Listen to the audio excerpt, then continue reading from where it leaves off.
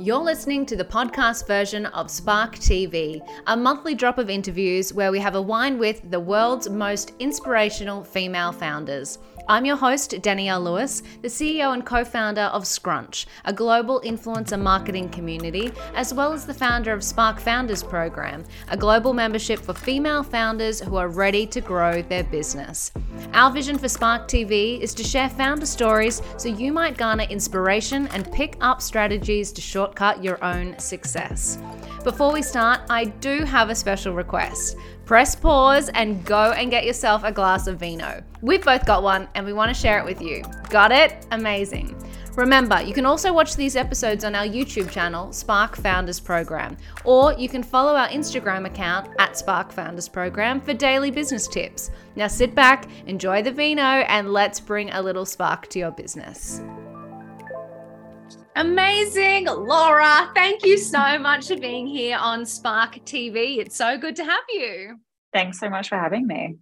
I am very excited to share your story. Why don't we start off by telling everyone what it is you actually do? So I'm founder of Strivin. Strivin is all about empowering people to manage their own careers, to release their ambition and potential. So that's through bringing together coaching, mentoring, and community. I love it. So good. And I feel like we live in a time where this has never been more important, right? Like people are literally questioning their lives at the moment. Yeah. Do you know what? I think we started kind of at the beginning of COVID, and the way that changed during that period was a really interesting time because exactly that, like the way we used to meet people and ask people for help totally changed. But we also ended up in jobs going like, how the fuck do we do this anymore? Like no one has the answers. Where it used to be at least you could ask somebody. Now we're like, oh, I don't know how we totally. do I'm just sitting at home by myself going, who do I even work for?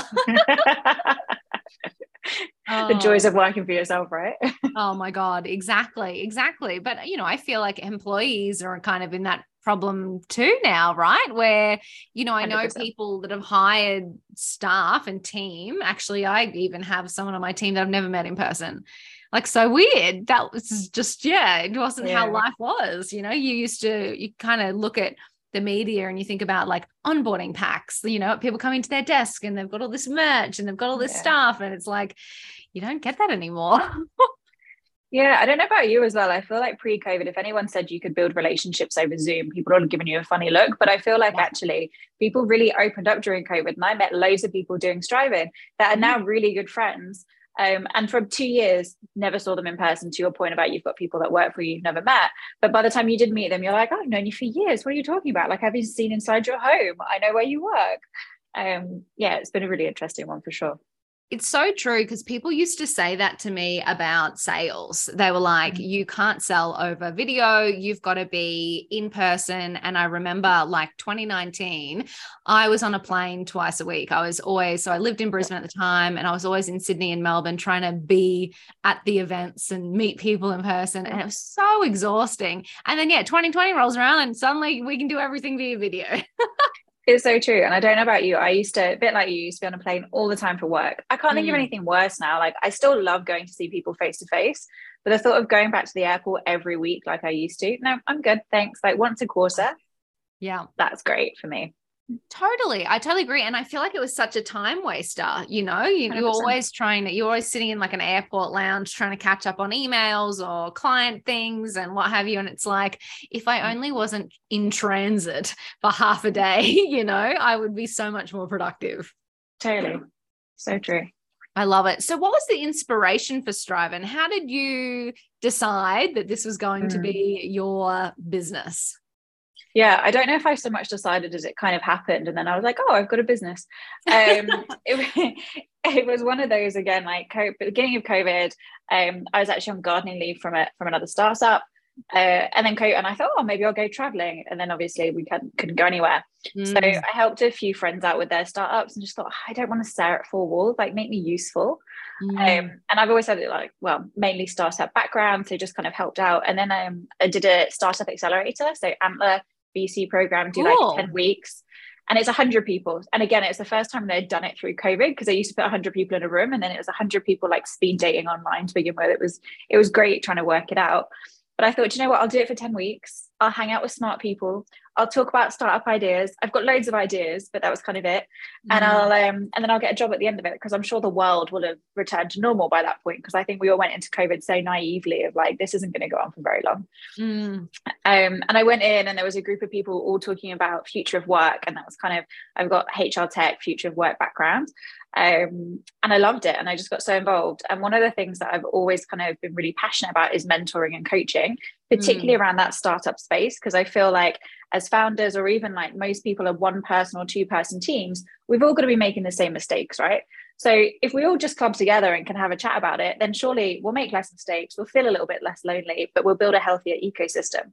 So that's kind of where it started. And then it was like, oh, it probably needs to be a bit more than mentoring. And that's where like coaching and community came in, and events. And it kind of just like, the idea, I guess, flourished from that point and just grew legs. I don't know the best way to kind of describe it. But then also it was like, oh, it's got to be a little bit more than just startups.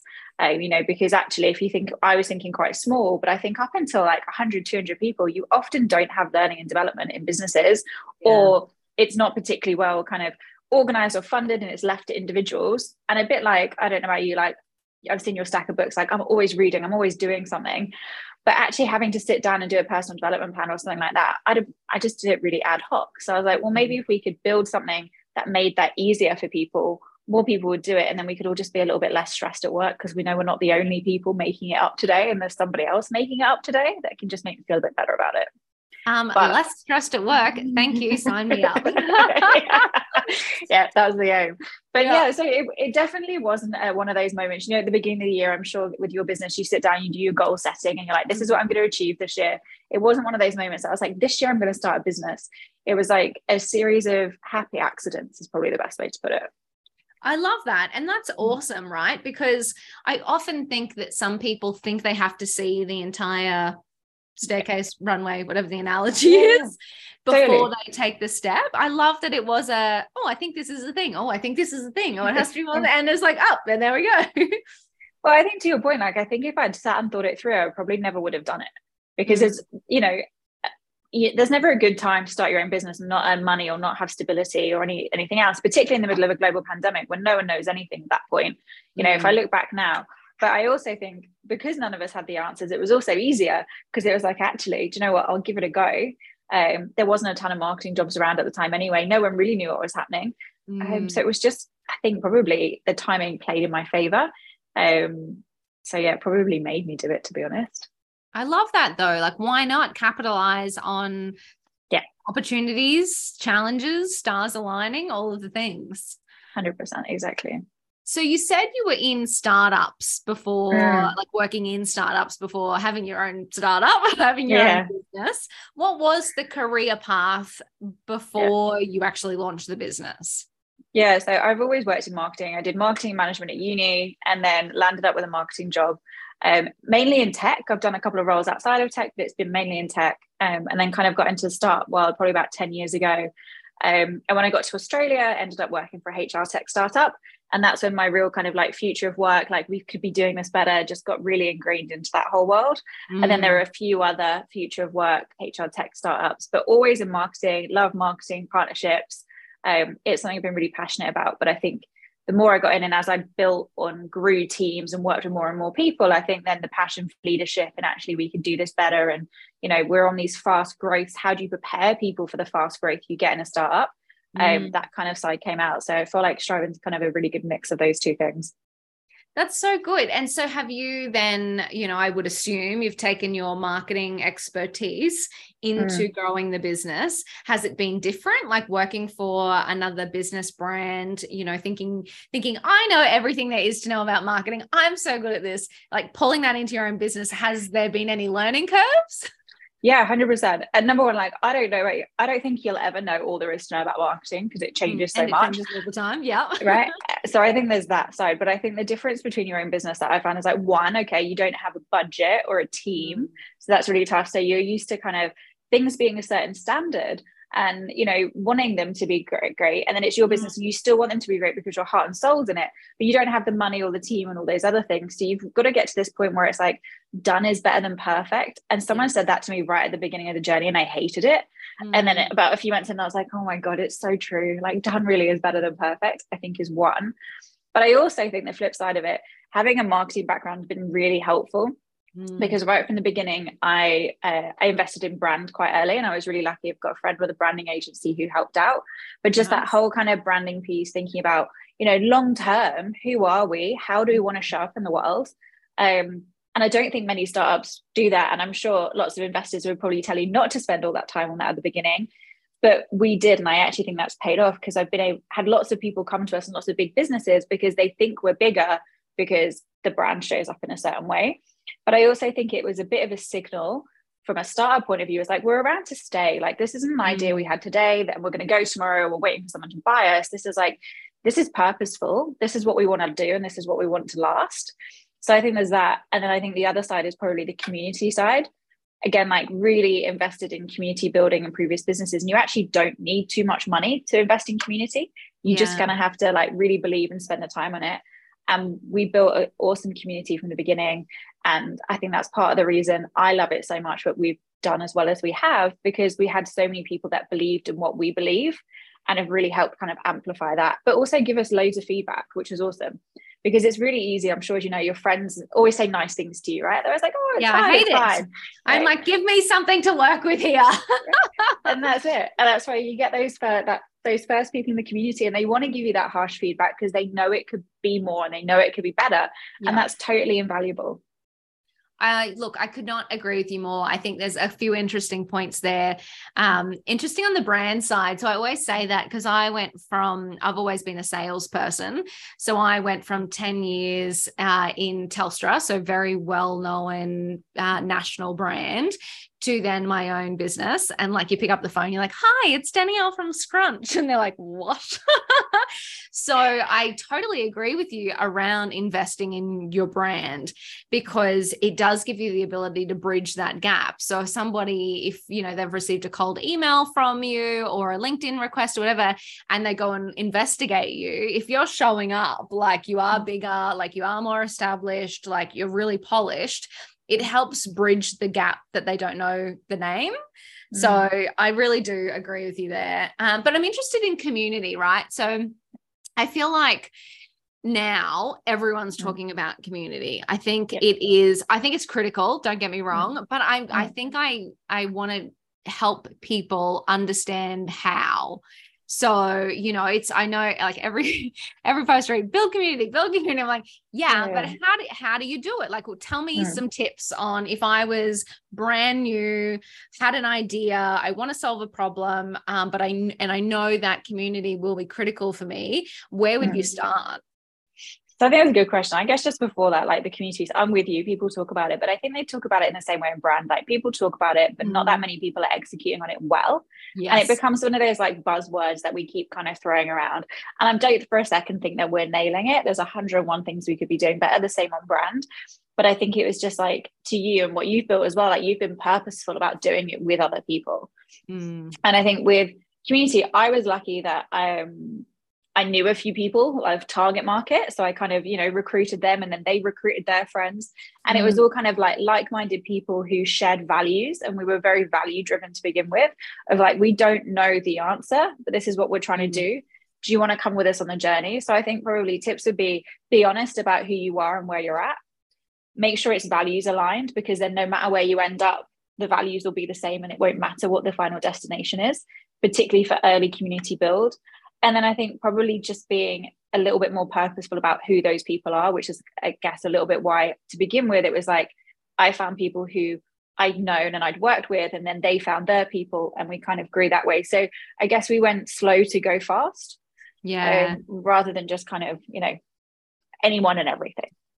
Yeah. And what I love about what you just said is you were like, people, it is the one-to-one relationship. Find the people, find the values alignment. You didn't say you need to start an Instagram account and post reels every day.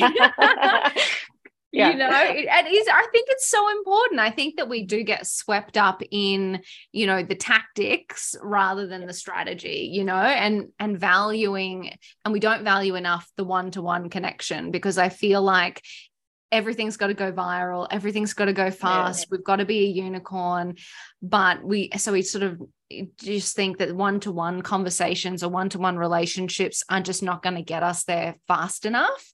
But I think that if you do invest in the one-to-one early, it has a snowball effect.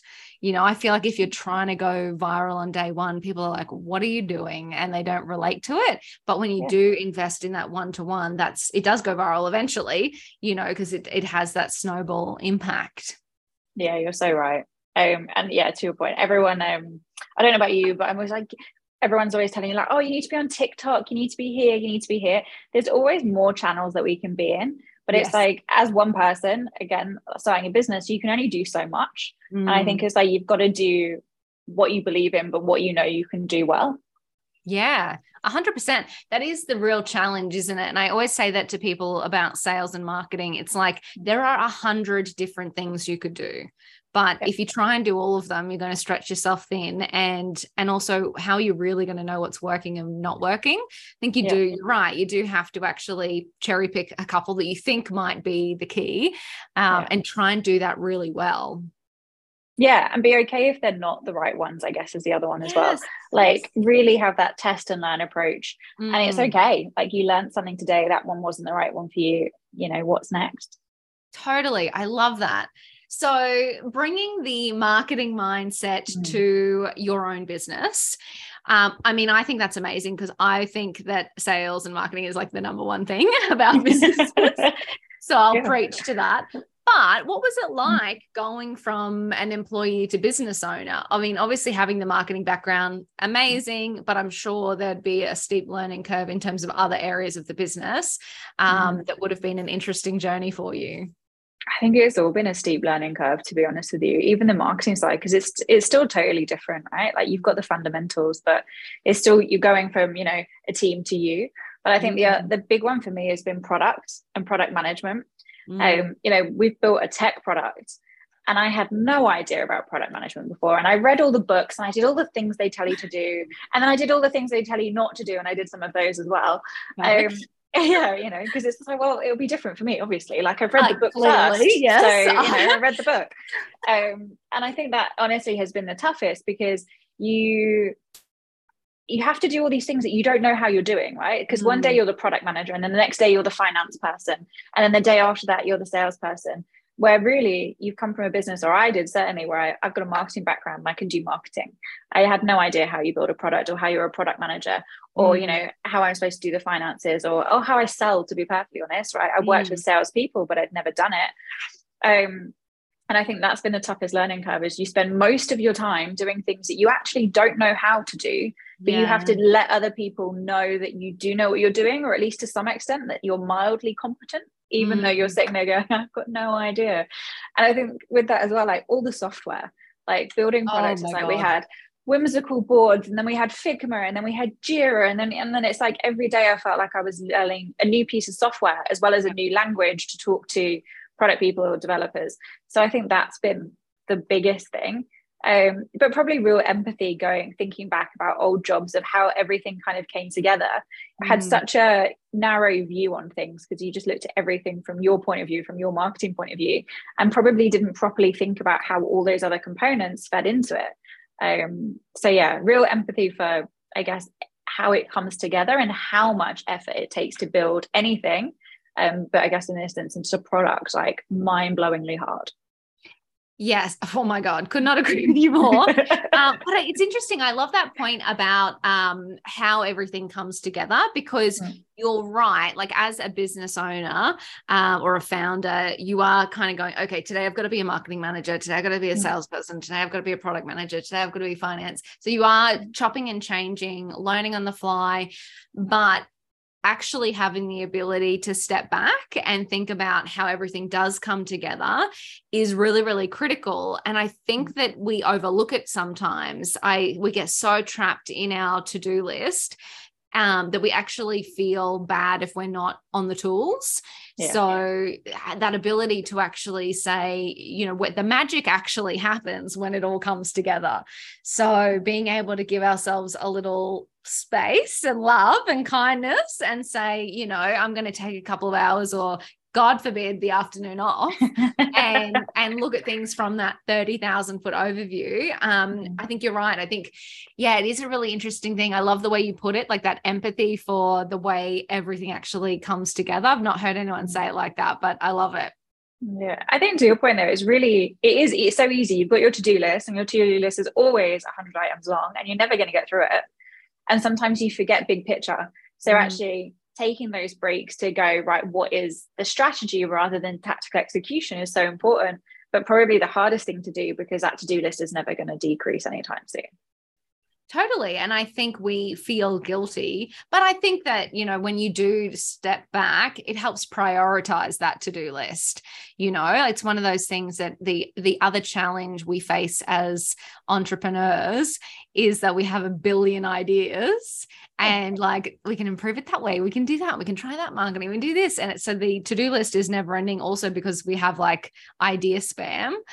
And, actually being able to prioritize it is that act of stepping back, thinking big picture, thinking strategically. I love ideas spam. I'm going to steal that. Totally.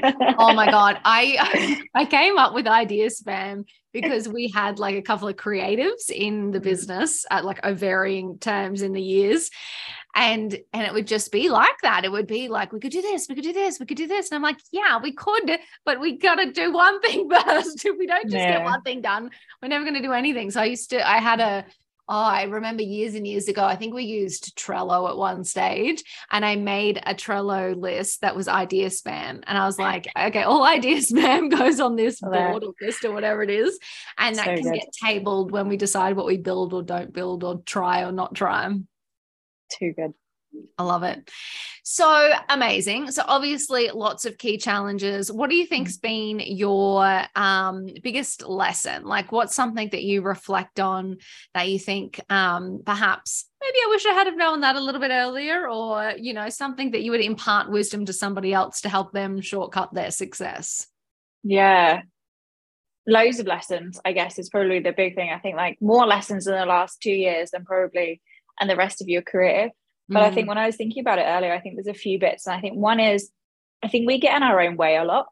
Like, we tell ourselves what we can and can't do, and we create stories around that are self-limiting, or I certainly do. Everyone does. Yes, I agree. I'm like cheerleading over here. Yes. Yeah. And I think if we took that mindset and thought, would we ever say that to a friend? We'd probably think about things very differently. We're so hard on ourselves, and we would never talk to our friends like we talk to ourselves. Yes. And I think that's a really big one. Like, let's not limit what we can do.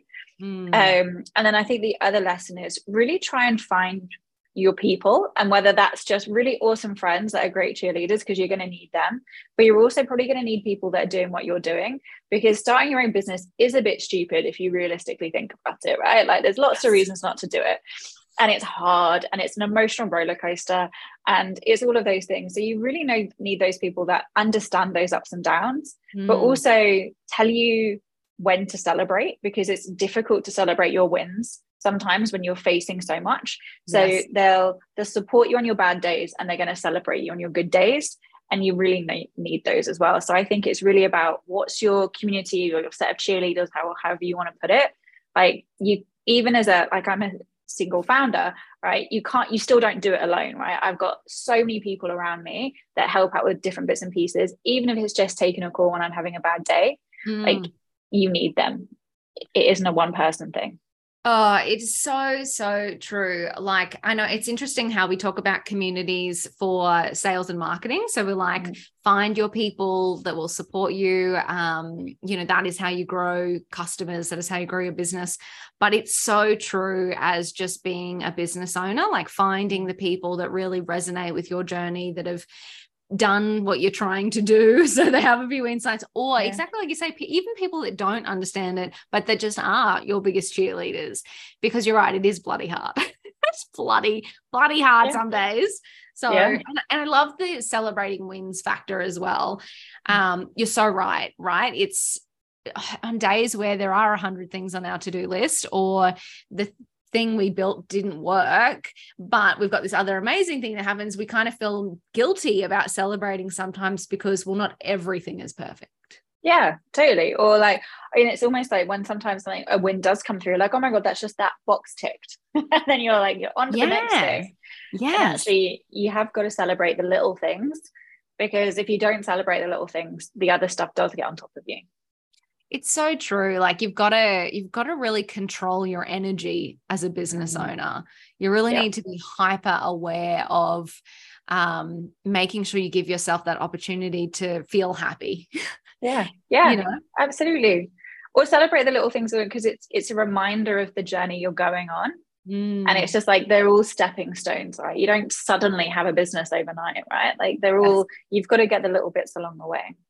I love that. So speaking of stepping stones then and growing businesses, how would you, I know we've really talked about communities as one of the key pivotal marketing strategies, but how else have you grown the business? What are some things that you've tried, perhaps failed, or, tried and been successful? Like, what's your sales journey been like? Yeah, so I think, so we're direct to consumer, and I would say that we've grown fairly steadily.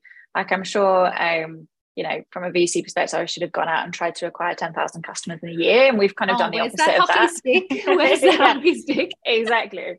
And there hasn't been a hockey stick. It's just been pretty consistent week on week. And I think that's one, because it's been a lot more relationship based, and it's been like, who are the people that are going to help us build it? Because it is still pretty early days.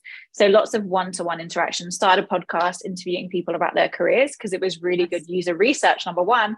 But also number two, it felt like a mentoring session every time, which was fantastic when you're doing what you're doing. So I think trying to meet lots of people. I think the other one is we've really celebrated other people. So people that have come on the platform and they've mentored and they've helped out, we've really talked about them and shouted about them, which has then meant that their networks found out about us that way.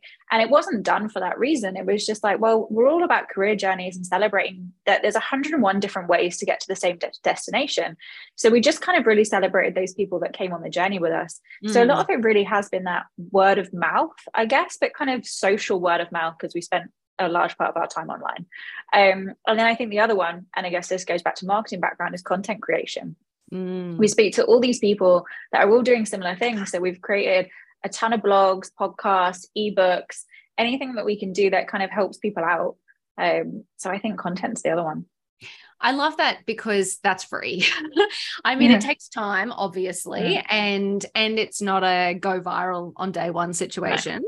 But I love it because people say that to me all the time. They're like, well, what do I do? And I was like, well, if you have time, if you're sitting in front of Netflix, the thing that you can do is create content. You can write a blog article. You can, brainstorm ideas for your next social post. You can start a podcast for free.